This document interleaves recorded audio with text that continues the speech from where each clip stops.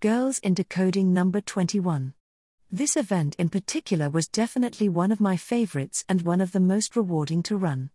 I can't wait to delve into some of the many highlights. To kick the event off, I introduced all the mentors, the event agenda, including the speakers who would be joining us later. After all introductions and explanations were out the way, everyone was assigned to their different breakout rooms, where the workshops would virtually take place. The 4 different workshops of the event included the Crawlbot. The Crawlbot session was delivered by Llewellyn. The participants had to build a 2-legged crawling robot. Then attach a microbit controller, use MakeCode blocks to code the legs to move in a lifelike manner. The robot arm, led by Ben. The girls built a 3D printed robot arm and learnt how to make it move. In the workshop, they learnt about all the components and what they do. They learnt about how to position the robot arm using code, this is called kinematics, and then they coded the robot arm so that they could experience and understand how this works in real life. They used MicroPython for this activity. Exploring 3D design, Graham led this workshop. It was designed to get the girls quickly up to speed on core skills, best practices, while having an opportunity to explore Blender, SketchUp, Sculptris and Tinkercad. And lastly, my new IoT workshop, the IoT Robot. As I previously mentioned, this event held many highlights. I got to deliver my first IoT workshop, which was a personal highlight for me. The idea of presenting an IoT-based workshop had been in the making for a while. Along the way, I had the opportunity to partner with Sylvester Bala from Things on Edge and Ignacio Sicardi from Rosa IoT to help me to shape how this workshop and another series of IoT workshops would run. Some of you may be familiar with IoT, if not, it stands for Internet of Things, and it is a system of physical devices connected to the Internet. These physical devices are embedded with sensors, software, and other technologies. They exchange data with other devices and systems over the Internet. My workshop was based on IoT, and the device we used to collect data was called the Cricket. The IoT Cricket is a Wi-Fi module consuming ultra-low power. It enables you to build various IoT devices in a few minutes. It has been designed by Things on Edge. Around a couple of months ago, when I was figuring out what exactly I wanted to include in the new workshop, I knew that I wanted there to be a robot building, coding, and of course an IoT element of the workshop. And so that's exactly what I included. There was a ton of different stages of preparation to get through during the holidays. As you'd expect, a new set of robot chassis and hardware needed to be readied. As well as this, there were some less obvious and unexpected little tasks. For example, I soldered color-coded pins onto the Cricket to aid the wiring up process. The plastic base of each pin had to be carefully modified, filed down, in order to fit correctly onto the Cricket, before soldering each one.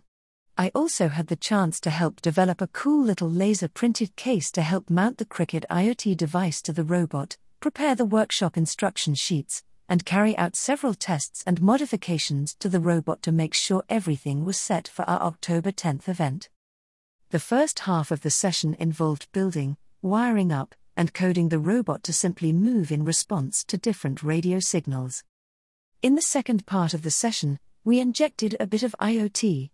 I started off with a presentation about IoT and its different applications and guided the girls on how to add the Cricket IoT device to their robots. Moving on to the workshop, the girls had to connect their Cricket device to the Internet.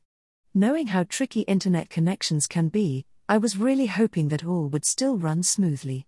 And, to my surprise, everyone managed to successfully connect their Cricket up to the Internet, which definitely reassured me that this workshop would turn out to be a success.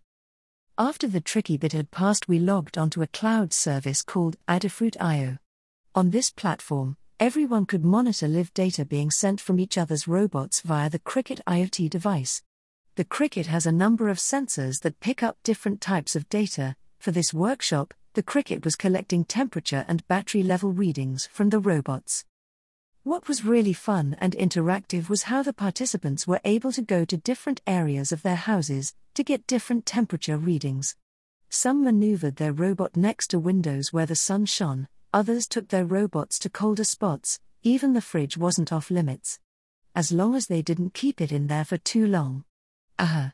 While the robots explored these different locations, the graphs started showing some interesting results.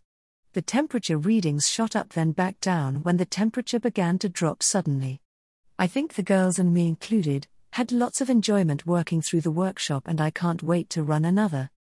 Following the excitement of this first IoT experience, we had an extension activity for the workshop.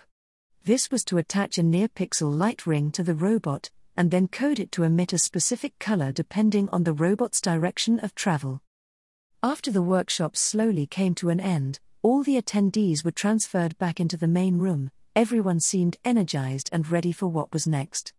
We were joined by 2 guest speakers who shared their inspiring stories and insights while interacting with the girls through a live Q and A session.